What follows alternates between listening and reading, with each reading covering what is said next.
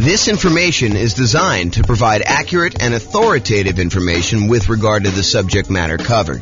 It is offered with the understanding that the presenters are not engaged in rendering legal, accounting, or other professional services. If legal advice or other expert advice is required, the services of a competent professional should be sought. Welcome to the Topeka Real Estate Investing and Real Estate Financial Planning Podcast. Learn all about investing in real estate in Topeka, Kansas, with a combination of real estate financial planning and modeling with numbers specific to Topeka, plus syndicated, more generalized recordings of live and pre-recorded real estate investing classes, not all of them specific to Topeka. Be sure to stay tuned after the podcast for a message from our sponsors. Well, good morning and welcome, everyone. I am your host, James Orr, and this is a first class in a series of classes we're planning on doing on how to analyze deals.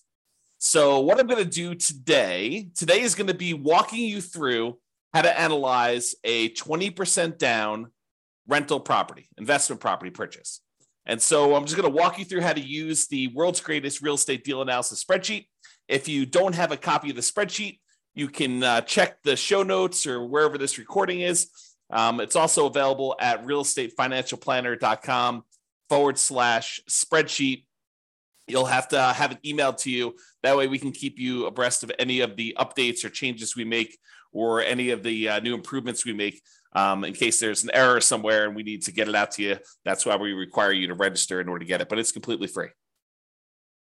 All right, so with that being said, let's kind of just jump right into it. And we're going to walk through analyzing deals. Now, realize we're focused specifically on analyzing a 20% down deal. And if you're trying to analyze a deal that's different than this, we're going to cover those in separate classes. So I'm going to try not to go too far off the rails with talking about, if you're doing this type of deal, then we're going to analyze it differently this way. If we're doing this one, we're going to analyze it differently this way. We're really just going to focus in on today, analyzing a 20% down investment property purchase, and we can do the other types of deal analysis in other classes. That's the intent. Also, it's not quite done yet, but by the time most of you will listen to this recording, because I'm going to do it well before it arrives on the podcast, but in the show notes, I'll have a link directly to a deal analysis example of a 20% down property in your city specifically. So I'll do all the analysis for the 300 cities. We'll have those posted to the website. So just go ahead and check the show notes and click on the link, and it will walk you through a web-based version of this spreadsheet using numbers from your particular market. And if you happen to be an expert in your market and you're like, James, your numbers are off a little bit here. Purchase prices are usually this, or, rents are usually this, or taxes are usually this. Go ahead and reach out to me so that I can update those, and it will automatically update that for all the modeling we do and all the deal analysis we do in the future. So that being said, let's jump into the deal analysis. So I just pulled up a copy of the world's greatest real estate deal analysis spreadsheet. I did make a couple minor tweaks. I'm working with version 2023.02. It is May 10th, 2023, as of the time I'm recording this.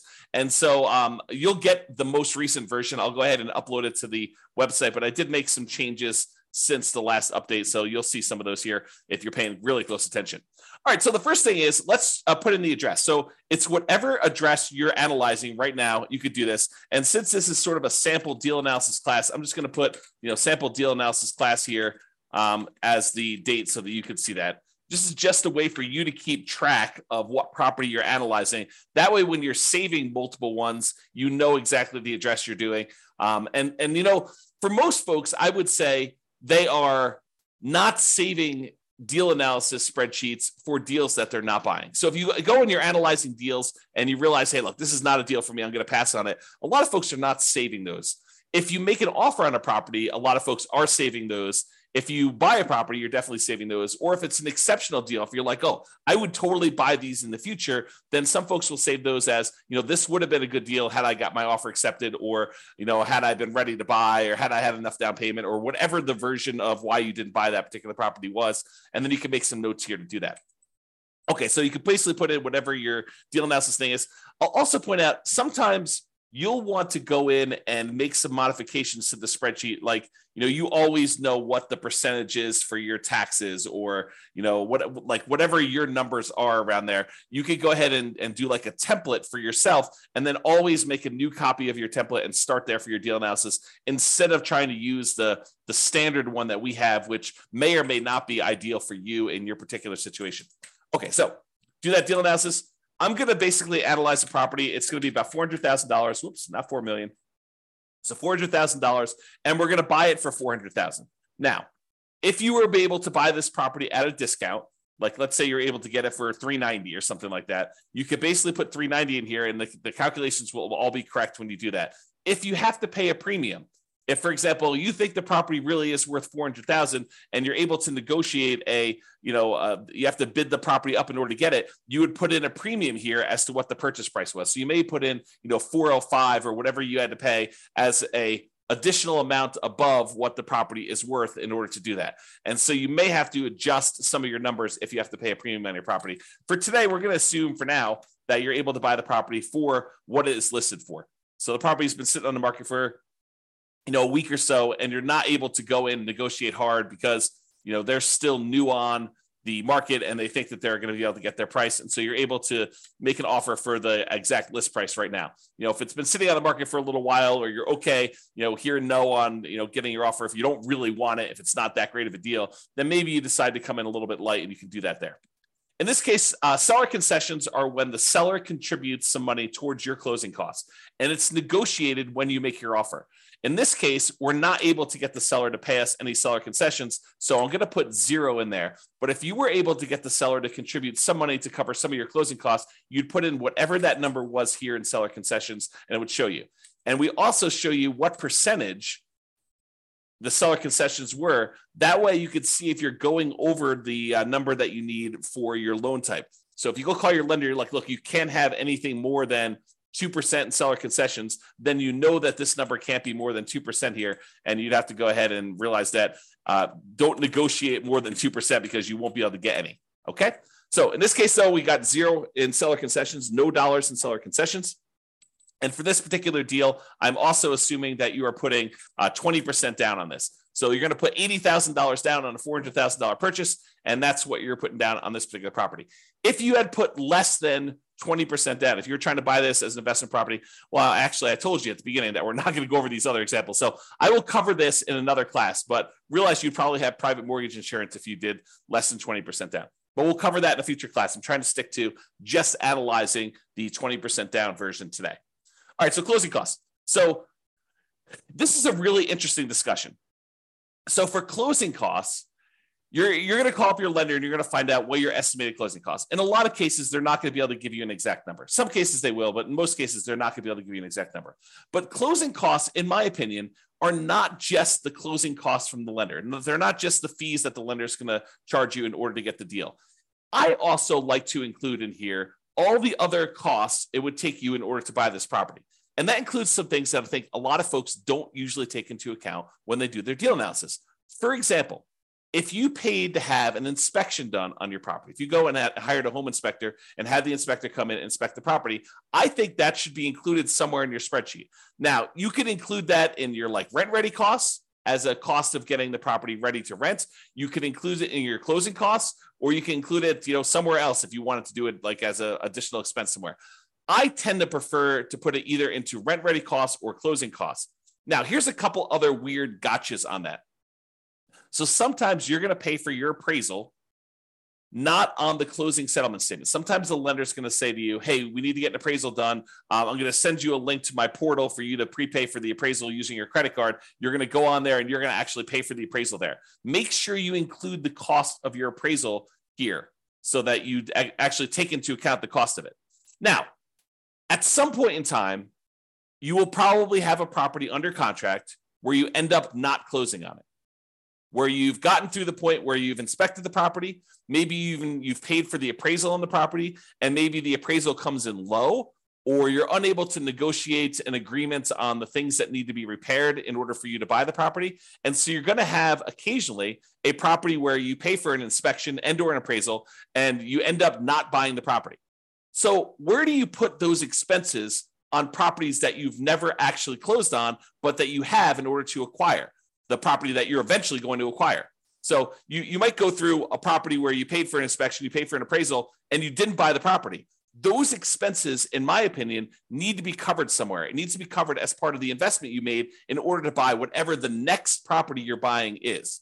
So for me, I like to include any previous inspections and appraisals I had to get to the point where I'm buying the property that I'm currently on. So I sort of associate any inspections or any appraisals I have on properties that I'm about to buy the next property with, if that makes sense. Okay. So really the intention is, look, I had to go through this one property that I ended up not buying in order to be able to buy the property that I'm now currently buying. So I need to take into account those expenses there. And I would usually either put those into rent ready costs or to closing costs. Either one of them works. It's really just covering that expense somewhere so that you know exactly what you have into the deal. Okay. So closing costs, in this case, we're going to assume that it's about 1.1%. You call up your lender and you got those, and you adjust it so that the number, the cash amount you have in the deal is correct, or you have this rent ready cost. So let's talk about rent ready costs. What is a rent ready cost? A rent ready cost is money you're going to need to spend on the property after you acquire it to get it ready for rent. Sometimes we buy essentially brand new properties, and brand new properties still have rent ready costs. For example, a lot of my clients buy new construction properties, and when they buy new construction properties, there are things that the builder does not always provide that we need to pay for. Sometimes it's blinds for all the windows. Sometimes it is, fencing for the property. Sometimes it's new appliances, like the builder decides not to include the refrigerator in their deal, or you choose not to pay for the refrigerator from the builder because there's a premium on it. And so you have to decide what you're going to do there. So even for new construction properties, there tend to be things you need to do on a property to get it ready for rent. And usually what we do is we look at the inspection report to get an idea of the things that we need to do to a property to make sure that it's ready to go. You're always going to get, when you get an inspection, you're going to get a list of the things that the inspector believes should be handled, should be addressed on the property. You will be able to negotiate some of those, some of the time, with some sellers to get them to cover those. In a lot of cases, though, you still want the deal and you're not willing to nickel and dime the seller because there's 3 other offers behind you, and the seller's gonna be like, I'm not doing anything. You were the high bid, and we have 2 other offers behind you, all above asking price. And so rather than spend the $3,000 to do the work that needs yours, there's someone behind you, it's $500 less than where you are. And so they may choose to not do the repairs. Or you may choose, as part of your negotiation when you make your offer that, hey, look, I'm not going to ask you for all the small stuff. If there's something major that comes up on inspection, then we'll definitely have to discuss that. But if, the inspector says, look, you need to replace this broken faceplate on a light switch, I'm not going to ask you to do that. Right? That's part of your negotiation in order to get your offer accepted. So there are going to be things you're going to need to have done on a property. That's where you put that number in rent ready costs. You put all the expenses you need to do in order to get the property ready to rent in rent ready costs right here. And so, even if you're buying a brand new property, you're probably going to have at a minimum $1,000. So, to put $0 in here, I may have had, trying to think about this. I'm going to estimate because there's no way I could do it exactly, but maybe 3 properties in my entire career that had $0 in rent ready costs. And they were like the exceptional properties where someone lived in a property and every little thing was handled already on the property. It was in perfect condition, better than new, so good that you walk in, you're like, there's literally, I can't spend $1 in here. But that is so rare. In most cases, you're going to have some money that you need to spend on in order to have rent ready costs. Okay. So rent ready costs, you put them in there. Now, we're going to go down here in a second. We're going to look at different rents on this property. I'm going to show you what it looks like here. But this would add up if you had cumulative negative cash flow. So let's go ahead and assume for a second that you're only able to get, I don't know, let's call it $2,800 a month of rent on this property. Okay. So now you've got negative cash flow. You put in, we're estimating, it's not true, but we're estimating for this particular property that you have $2,800 a month in rent on it. And you can see from it that you have negative $329 per month in negative cash flow. So what then happens is this calculation, this is actually going to go calculate how much cumulative negative cash flow you have over the entire ownership period of the property. And if you want to see how we do that calculation, I'll go into overrides. We'll show you all what's going on here. So if we go look up the cumulative negative cash flow, just scrolling down until I find it. So here it shows you what the negative cash flow is per year on the property in the first year. So this is showing you that it's negative $3,948 in negative cash flow in the first year on the property. And you could also see here, this is the little spark line. The spark line shows you, the red dot shows you where it's negative, and then you can see where it eventually levels out and you have no negative cash flow on it. Okay. So first year, about negative $4,000. However, in year 2, your mortgage payment stays the same, right? Your principal and interest part of your payment stays the same. Your taxes, they go up a little bit. Your insurance, that goes up a little bit. Your rent on the property goes up a little bit. And so a lot of the expenses on the property, which are tied to our estimate from rent, like vacancy and maintenance and property management, those all go up a little bit. But overall, your cash flow tends to improve because your rent goes up. Let's call it 3%, which is what I think we're using here. But your property, your principal and interest part of your payment remains fixed. And that's the largest part of your expense. So what tends to happen is your cash flow tends to improve over time. In this case, because we had negative cash flow to start with, it becomes less negative. If it was positive, it would become more positive. Okay. So in the first year, we had almost $4,000 negative cash flow. But in year 2, we only had negative $3,310. And in year 3, we only had negative $2,652. And in year 4, we only had negative $1,975. And in year 5, whatever it is, we had negative $1,277. In year, whatever this is now, 6, negative $559. And then by the time we get to this year, year 7, we have $0 negative cash flow. So what the software does is it actually sums up all of these numbers for you and tells you what the total amount, the cumulative total of negative cash flow you have over this entire period until you no longer have negative cash flow. So we estimate that you're not going to have negative cash flow on this property. And what it does is that in order to help you be more conservative in your investment, it says, look, if you're going to have negative cash flow on this property, it is more conservative. It is prudent for you to take the total amount of negative cash flow that you're going to have for owning this property and to set it aside when you buy the property as part of your initial investment. Why do I say it that way? Why do I say that your negative cash flow is part of your initial investment? Because what negative cash flow really is it's deferred down payment. And the easiest way for me to show you this is to show you what happens if you put down more. So we have 20% down right now. If I decide to put 25% down, you can see that the negative cash flow is less. Okay. If I put 30% down, the negative cash flow is less. If I put 35% down, then I have no negative cash flow. So really what negative cash flow is it's saying, look, if you had put 35% down, you wouldn't have negative cash flow at all when you bought this property. But because we're choosing to buy a property with less down payments, we're deferring the down payment that we could have put down up front. Now we're choosing to pay that over time in the form of negative cash flow. Another way of saying it is you could go find a better deal if you could find a better deal. But if you're saying, look, I've gone and I've looked at my marketplace, I've analyzed 100 deals, and this is what deals are in my current marketplace with this interest rate, even if I'm looking for the best deals. Sometimes that happens. You could choose to go to a different market. You could choose to apply some of the 88 strategies we have to improve cash flow. Or you could say, look, based on the criteria that I have, the deals that are available in my marketplace, the interest rate environment that we're in, the rents we're able to get, all of those things say, look, if I put 20% down on this deal, it's going to have negative cash flow. And so really what I have is deferred down payment in the amount of $13,721. Okay. Now, what I want to point out to you is it better for you to put the 20% down or to put aside or to put more down and not have the negative cash flow? So in this case, we would have to have $13,721 set aside to address any negative cash flow we had in a particular marketplace, because in this case, we chose to put 20% down. Okay. So it's $13,721. Let's call it $14,000 just to round up. So if we had put 25% down, we went from $80,000 down payment to $100,000 down payment, which means that we put an additional $20,000 down. We had $14,000 in negative cash flow, or now we can put 25% down and we have $20,000 more and $100,000 down total, and we still have negative cash flow.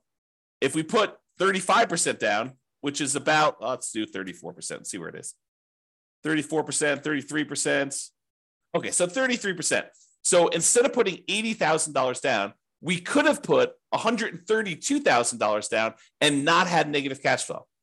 In other words, we could have put $52,000 more down to acquire this property, or we could have set aside $14,000 to address the negative cash flow issue. Would you rather put $52,000 down or put $14,000 more into a savings account to address the negative cash flow issue you have on the property? The choice is yours, right? Because you could have put $52,000 more down, or you could have put $14,000 aside in order to address the negative cash flow. That's the difference, right? That's the difference between putting it up as down payment or setting it aside as deferred down payment in the form of negative cash flow over time. Okay, so let's go back to 20% down. We've had that discussion.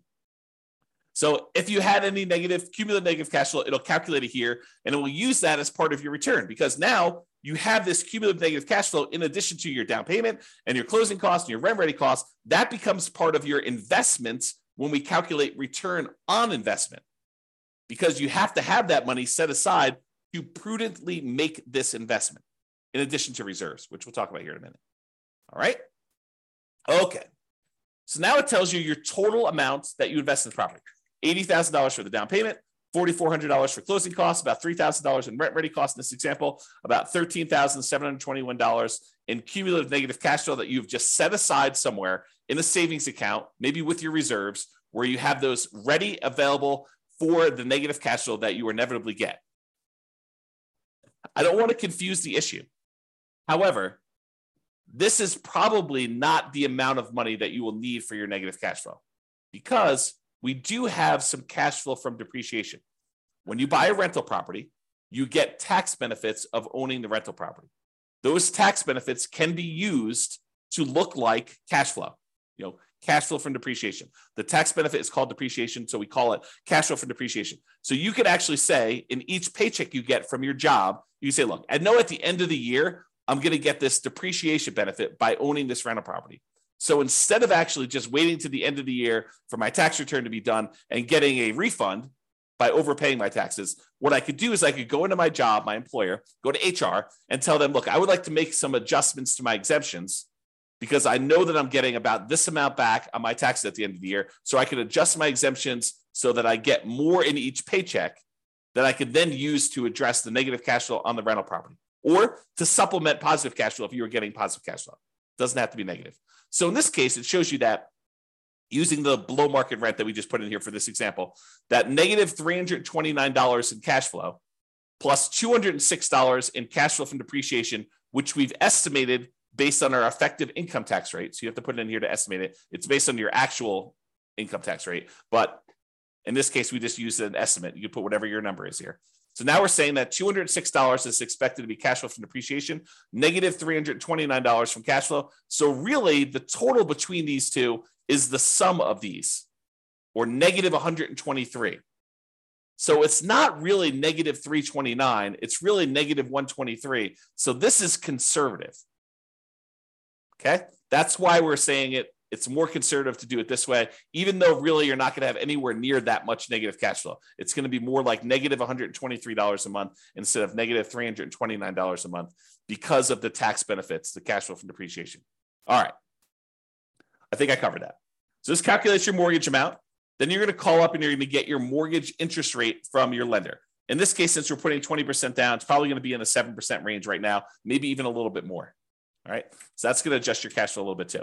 We're going to do a 30-year loan, 360 months. You'd get that from your lender too. If you're going to decide to do a 15-year loan, you'd get that, it'd be 180. In this case, we're doing a 30-year, 7% down, 7% interest rate, 20% down loan to do that. If you had private mortgage insurance, you'd put it here. We're not going to cover that today because you put 20% down and you don't have private mortgage insurance when you put 20% down in the property. Then the income of the property. So I had put this arbitrarily low to have this whole discussion about cumulative negative cash flow. In this case, let's say that rent is $3,200 a month, which means that you're getting a slightly negative cash flow on this particular property as of right now with the current assumptions. Okay, so it's showing you what your negative cash flow is so far, which we're going to make some adjustments here. It's actually going to change a little bit. All right. Vacancy rate. So vacancy rate is not an exact number. And I'll give you an example to prove this to you.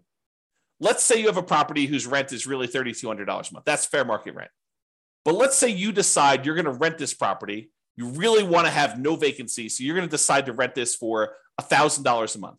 It's supposed to be $3,200 a month, but you're going to decide to rent it for $1,000 a month. Are you going to have a lot of vacancy if you're advertising a property at $1,000 a month? Probably not. Your vacancy is going to be very, very, very, very low if you do that. What if you decide it's a $3,200 a month rental property that you're going to try to get $4,500 a month? Are you likely to have more vacancy then?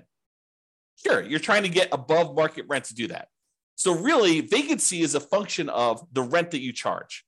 And rent is not exact either. In most cases, rent is a small range, right? No two properties are completely identical, and no two people are completely identical. And so rent tends to be this slight range. It could be really $3,100 to $3,300 or $3,000 to $3,400. So there's this range of what rents could actually be. And you might find that one of the things we recommend is you start 60 to 90 days ahead of your current tenant leaving the property. So 90 days before your current lease is up with your current tenant, you approach the tenant, you say, look, rents are going to be this if you renew. Are you going to renew? We need to know because we're going to start marketing the property and we want to get our next tenant lined up before you move out. And so they're like, I don't know what I'm going to do. I'm going to make a decision. So usually within a week or so, they tell you what they're going to do. I plan on renewing. And either they renew and you don't need to worry about anything, or they tell you we're planning on moving out. Great, you're moving out. Now what you do is you go start marketing your property for rent. And what we tend to do is we start at a much higher rent than we think we can get. We're sort of testing the market because we have 60 to 90 days left before we have to find a tenant. So we start at this higher price. We see if we get any calls. You don't get any calls, we drop it a little bit and we keep marketing. Don't get any calls, we drop it a little bit, keep marketing. We start getting one or two calls. Okay, we drop it a little bit until we're finding that sweet spot of testing the higher rent. That way we get the highest possible rent we can get by starting early and testing high price. That's how you do it.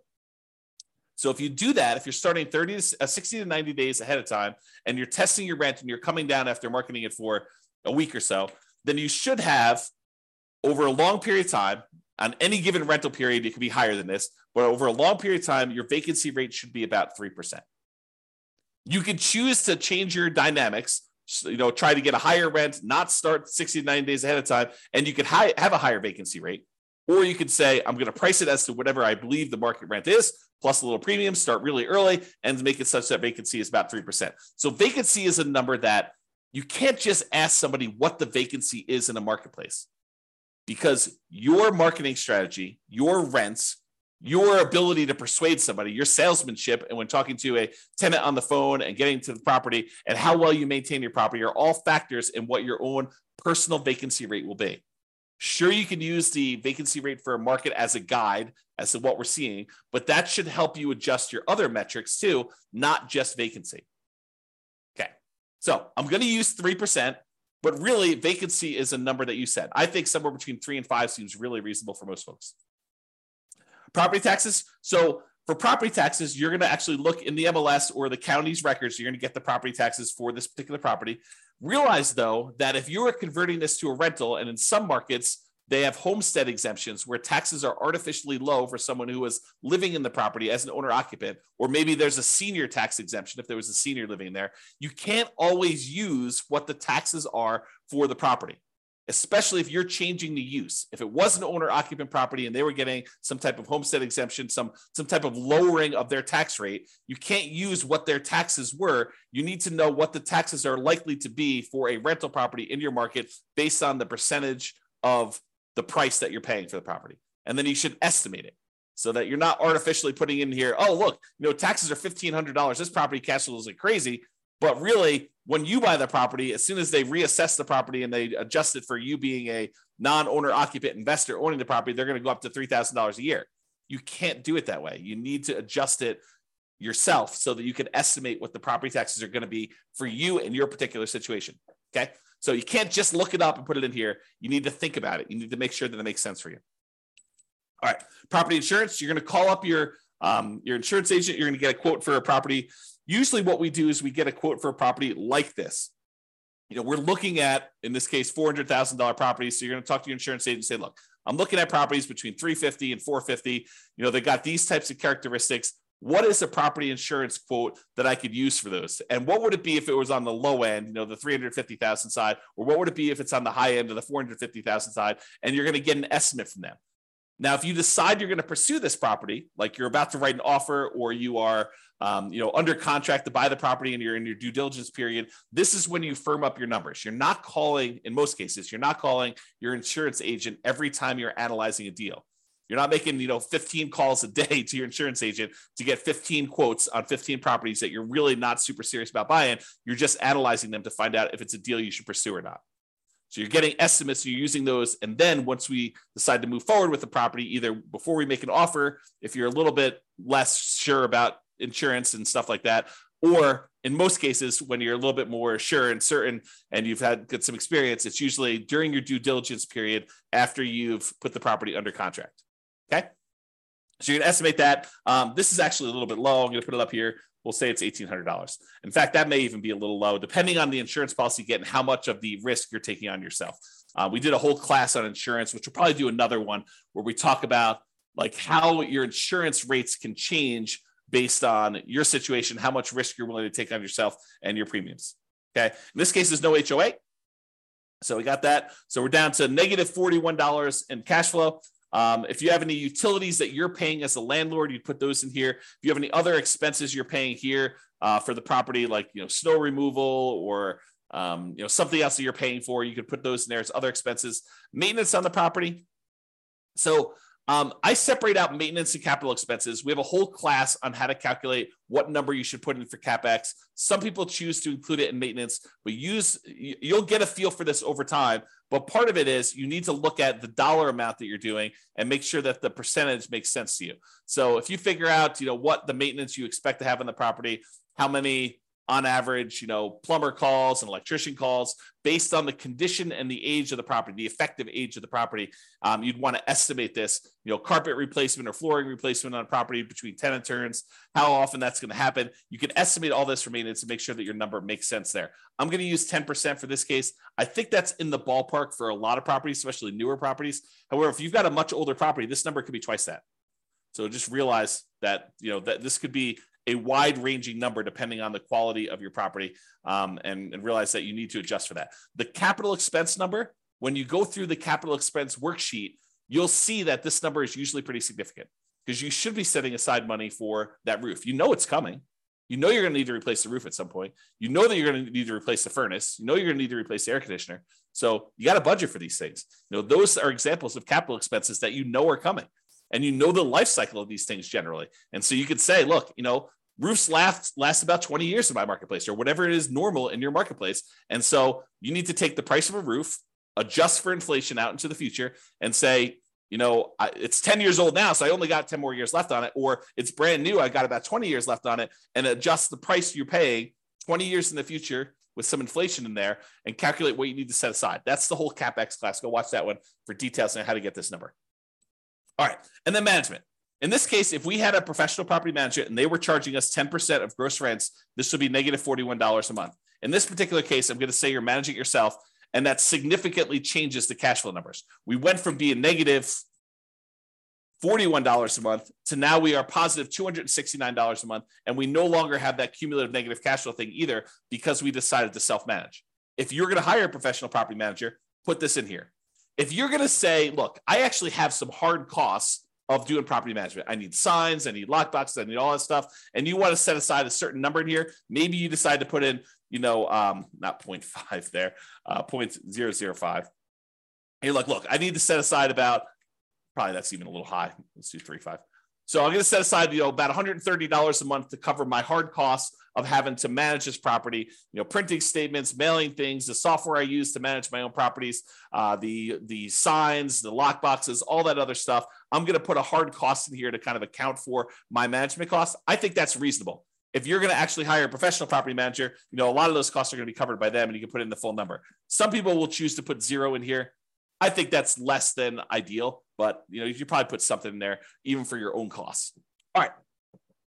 Then we estimate what the land is worth, because when we calculate depreciation, we cannot calculate the value of the land when we calculate our depreciation, it's only the value of the building. So we estimate what the land is. A lot of times you can get this from your CPA, or if you go onto the county website, sometimes they'll tell you what the value of the land is estimated at, and you can then use that as a defensible position for putting in what the land value is, and you can use the rest of your purchase price as the value of the property, which we do automatically in the spreadsheet. So put in whatever land value is. It shows you what the dollar is. If this is a residential property, which if you're renting to people, it probably is. If it's commercial, you put in C here, and that would adjust your depreciation period. In this case, we're using R. And then whatever your estimated effective income tax rate, again, we're estimating your tax benefits. This is not intended to do your taxes for you and tell you what your tax rate is and then be able to show you that. So estimate what your effective income tax rate is. Go look at your last year's tax return and go ahead and use that. If you don't know, go ahead and do it that way. And then you can put in a number here. I think 20% is probably a pretty good number for some folks. I mean, not everybody, but you can do that. All right. So that being said, you put in all your numbers. Now we're ready to do some analysis. We look over here and we can see a bunch of stuff. For the sake of time, because we're running, relatively short on time for what I hope to do, I may not cover all the different things. I'll try to go through as many as I can, but we'll kind of see where we end up. So the first thing a lot of folks like to look at is this cash flow one. And we've been talking a little bit about it when we talked about that cumulative negative cash flow thing. But this shows you three numbers. It shows you your monthly cash flow on a property, how much money you're making after all expenses on the property, your monthly cash flow. And it shows you that number right here, $269 a month. It also shows you your estimated cash flow from depreciation, that tax benefit you get by owning this rental property. And then it sums up these two numbers and shows you what we call true cash flow.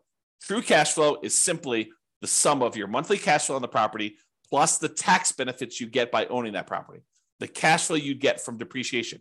It is the true cash flow you would get by owning the rental property. And that happens to be $475 a month if you bought this property with 20% down, okay? Then it uses some of these numbers and some of the other calculations, and we look at what our return is in dollars for the first year. So if you want to see the first year, if we just look at the raw returns, we're making about $12,000 from appreciation. The tendency for property values to go up, we're estimating a 3% appreciation rate, and so we're making about $12,000 from appreciation. Now, this is true whether we are just looking at the dollars for not including reserves, and if we're including 6 months of reserves, or if we're including 12 months reserves. That's what these three different ones are. This is the total return you're getting in dollars if you have no reserves at all. This is the return in dollars if you have 6 months of reserves, and this is the return in dollars if you have 12 months of reserves. And so it shows you the difference in returns for those calculations. Appreciation is the same for all three, okay? Then cash flow shows you have $3,229 per year in cash flow by buying this property, and that's the same for all three. Then how much you're paying down on the loan, your debt pay down, that's the red bar. $3,251 is how much you're paying down on the loan in the first year on this property. And that's the same. And then that cash flow from depreciation, this number times 12, basically. And it shows you it's $2,473. That's your cash flow from depreciation. Then you have no reserves in the first one, so there's no gray bar, but there is a small gray bar here showing you what the return you're earning on the 6 months of reserves that you set aside. So we assume that if you're going to have 6 months of reserves, you're setting that aside in some type of account where you're earning a return. And for the 6 months one, we use 1% as the default. So you're earning 1%, you have it in some type of savings account. So you're earning $340 per year on setting aside 6 months of reserves. Then if you decide, look, I want to put aside 12 months of reserves, but because I don't need the full 12 months at any given time, I can take the majority of that and I can invest in something a little bit more aggressive, like stocks. And so you might be able to earn 7 or 8%. Let's call it 8%. I think that's the default. And so you're earning $2,721 per year on setting 12 months of reserves aside in the stock market. Because we're going to set those reserves aside, we're actually going to take into account the return we're earning on those reserves. So it shows you now the total amount in dollars you earned in year one for these three different scenarios. If you're not taking into account reserves, you're earning $20,953. If you put aside 6 months of reserves in a 1% account, you're earning $21,293. And if you do 12 months of reserves, so you're setting those aside in the account at 8%, you're getting $23,674. Okay. So it shows you the dollar amounts of the three different situations. Now, you're like, dollar amounts, that's really good to know, but Obviously, if I have to put a lot more down in order to get that return, that's a different return on investment than if I had to put very, very little into this deal in order to get those returns. And you're right. And so what we want to look at is the return on the amount you had to invest, or return on investment in year one. And that's what these three are. And they match up. This is the return if you had no reserves. This is the return if you had 6 months of reserves. And this is the return if you had 12 months of reserves. And so it just shows you very clearly that your overall return is 23.97 if you are ignoring reserves, which you shouldn't, because in order to make the investment, you really should have reserves. So this does take that into account. It calculates now what your return is if you set aside 6 months of reserves and this total cost to close. Okay. So 20.39% is your overall return. And it shows you what the breakdown is. It shows you that, look, you're earning 11.49 from appreciation. 3.09 is your cash on cash return. 3.11 is the amount of return you're earning from paying down on the debt. 2.37 is the amount you're earning from your cash flow from depreciation. And then I can't even read that. 2 point something, or maybe it's 0.33 for your return from your reserves. And then your total amount is at top. Okay. And then this is the return if you put 12 months in. It's 19.5. So the dollar amount you earned by having 6 months or 12 months of reserves actually increased the more you put aside in reserves. But now the return you're getting on the investment, which includes the reserves in the denominator, actually goes down. So it suppresses your return by having this amount in the denominator, by having this amount that you needed to invest in order to acquire the property. So if you were going to lie at a cocktail party and tell them about how great your return was, and you were going to ignore reserves, you'd tell them 23.97. But that's not true, right? Because in order to invest in this property, you really do need to have reserves. So really, if you set aside 6 months of reserves and you were earning 1% on that, that'd be 20.39. If you were setting aside 12 months, it's 19.5. And if you're like, James, this 8% you're using for the reserves, that's not appropriate. Well, let's go change what that is. So do a search for reserves. And let's see.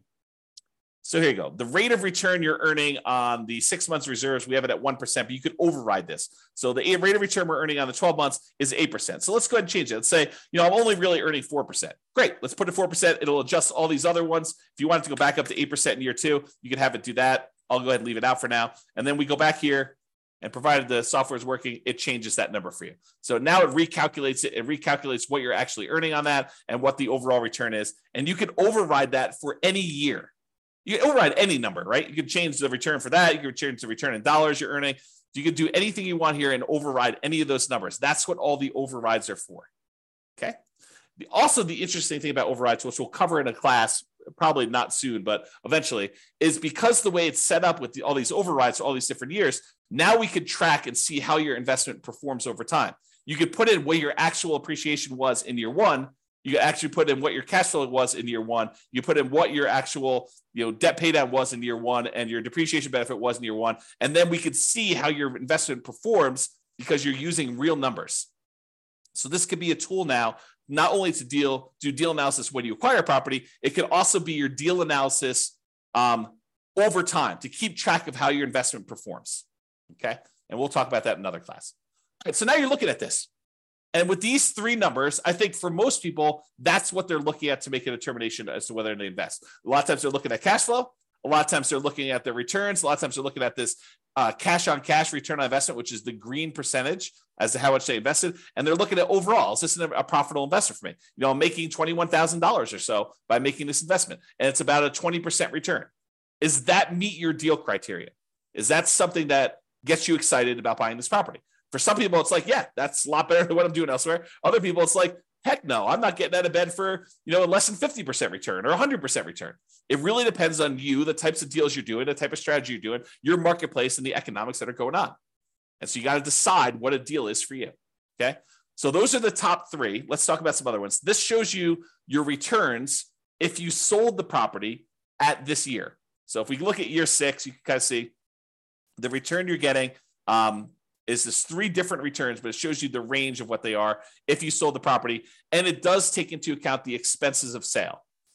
Your real estate commission going out, your share of closing costs when you sell a property, your depreciation recapture tax, and your capital gains tax rate. So it does take those into account when it calculates your returns when sold. It shows you a simple annualized return on investment number, a compounding return on investment number, or compounding annual growth rate is another way of looking at that, or the internal rate of return if you like those. So it has all three flavors of your return, depending on which one you like, and you can see what the overall return is. And you can see how those diverge over time and what they end up being. Now, you're like, hey, what are you using for the real estate commission going out? Because I'm an agent, I'm only paying half, or, I don't have, I'm not going to have depreciation recapture tax or capital gains tax because of this situation, do 1031 or whatever. Well, we've got the ability to override those as well, right? So you can go look at what those are, and you can say, look, I'm only going to have a real estate license for the next 5 years. So for the next 5 years, it's going to be, 3%. And then after those 5 years, then it's going to go back up to 6%. You can adjust those, and the software will then go do that math for you and show you how it affects your return by doing all that. Okay, so that's why it's designed to do the overrides the way it is. All right, but for now, it's going to be normal. All right, so you can now see all those returns. If you're a cap rate person, you're like, look, James, all this cash on cash is really nice, but I'm really a cap rate guy or gal. I want to see what cap rate is. Great, here's your cap rate. So it shows you cap rate over the first 5 years. It is the gray bar here, 7.19, 7.41, 7.63, 7.86, or 8.1. And this green one is your cash on cash return on investment. And some people like to look at the differences between those. So they're plotted on the same chart for you if you want to do that. These are the same numbers that are here though, right? So we're showing you the numbers for this return on investment number without the reserves. Okay. So these are more traditional non-reserve based calculations of these. Okay. Now, return on true net equity. So this brings up a discussion about what true net equity is. So true net equity is the amount of equity you would get if you sold the property and walked away. This is after your closing costs, after the real estate commissions, after capital gains taxes, and after your depreciation recapture taxes. Because when you sell a property, you don't get the difference between sale price and the amount you owe. That is, while we call that equity, that's not a real number. It's an imaginary number. Because if you were to go to sell that property, well, you're going to take a little off the top for your real estate commissions. They're going to take a little bit for closing costs. They're going to take a little bit for, your capital gains taxes, and they're going to take a little bit for depreciation recapture. So really what you're left over with is a much smaller number. That's true net equity. It's the amount you walk away with after all those expenses of sale. And if you're thinking about it, don't you want to know what the return you're earning is, how much appreciation you earn on that amount that you're going to walk away with? Because if you were going to go sell this property, you'd want to know what return you need to beat with that new investment. And so we want to know what the return we're earning on the small amount that's going to remain when we sell the property. And so this shows you all of your returns for appreciation, cash flow, debt pay down, and depreciation, the cash flow from depreciation. And then it shows you the total of all these. So your total return on true net equity in the beginning is pushing 34% and change. Okay. But over time, your return on true net equity typically goes down because your equity tends to grow, and the returns, even though some of them grow, some of them stay the same, but the returns tend to grow slower than your equity does. And so what happens is it tends to, over time, your return on true net equity tends to decline over time for most of the returns. We'll cover that in another class. Okay. All right. Then these are really easy to cover. I might actually get through this.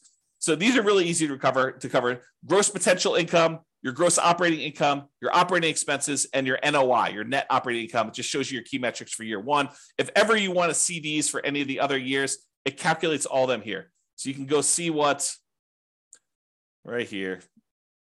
Monthly gross potential income shows you that. Monthly gross operating income, annual gross potential and annual gross operating income. Then it calculates a whole bunch of expenses on here, shows you your annual operating expenses and your net operating income on all these. And so you can go look at them. And if you wanted to override any, if you're like, hey, look, my net operating income in year two was this, you can go ahead and use any of the overrides for any of these numbers, honestly. I basically made everything overrideable so that you could override whatever you want. All right, so it does all those. Then your annual non-loan expenses, how much you're putting aside for vacancy, how much you're losing for vacancy, really.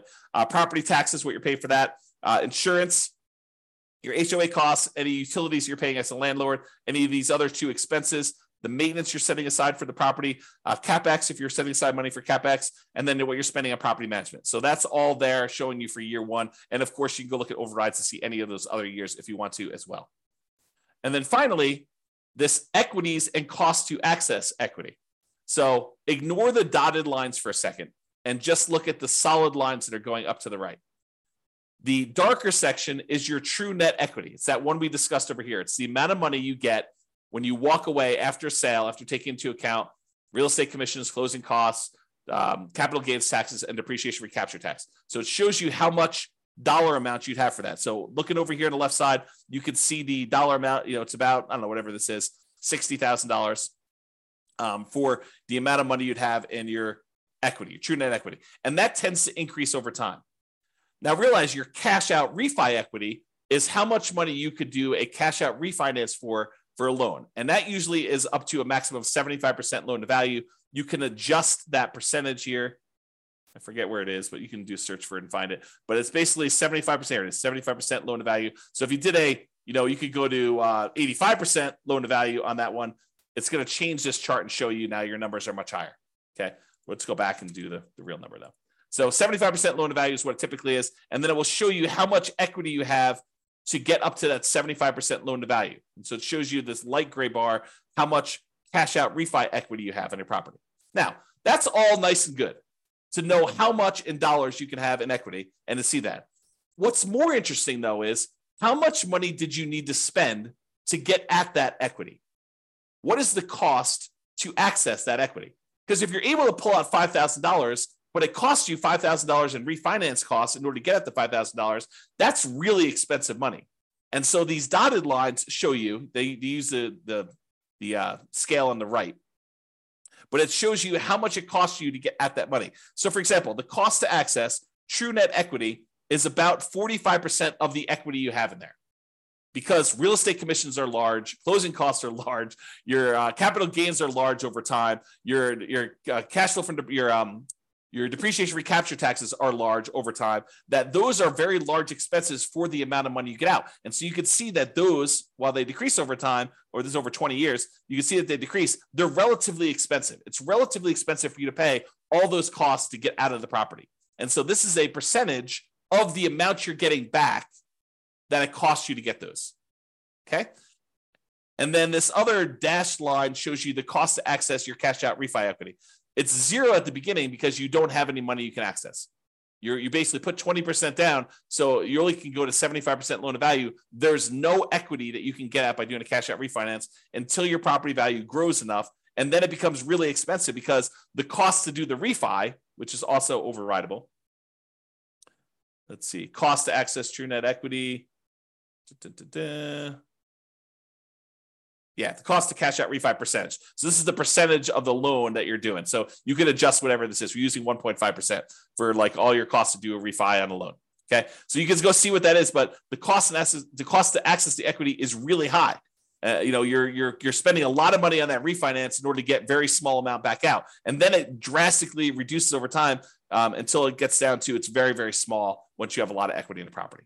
Okay, so this is it. This is the analysis we've done to cover a 20% down investment property purchase. Hopefully this helps you understand sort of the framework and how we do all this analysis and how it all works. We will cover how to analyze future deals. We'll cover everything from 25% down investment property to 100% down investment property. We'll do 5% down Nomad. I'll probably end up doing some creative financing stuff in here. We'll just go through a lot of different analysis so that you can see how this changes when you analyze different types of deals and how we look at these things and how the assumptions vary. That's all I got for you. I see we have no questions. Thank you all for coming live, everybody. We don't always have people on live, but thank you all for coming and have a great day. Bye-bye for now. With home prices up, mortgage interest rates up, and rents up, but not quite enough to counteract the higher prices and interest rates. Cash flow on rental properties in Topeka is harder than ever. Book a call with the Real Estate Financial Planner to apply our proprietary 88 strategies to improve cash flow on your rentals. See the show notes for a link to schedule your call and improve your cash flow today. If you're a real estate agent, lender, or professional in Topeka that wants to help our real estate investor listeners, consider reaching out to learn about collaboration opportunities with this podcast. We'd love to add more value to our listeners by having you assist our investors buy, sell, and finance their real estate investments. See the show notes to schedule a call to discuss collaboration opportunities.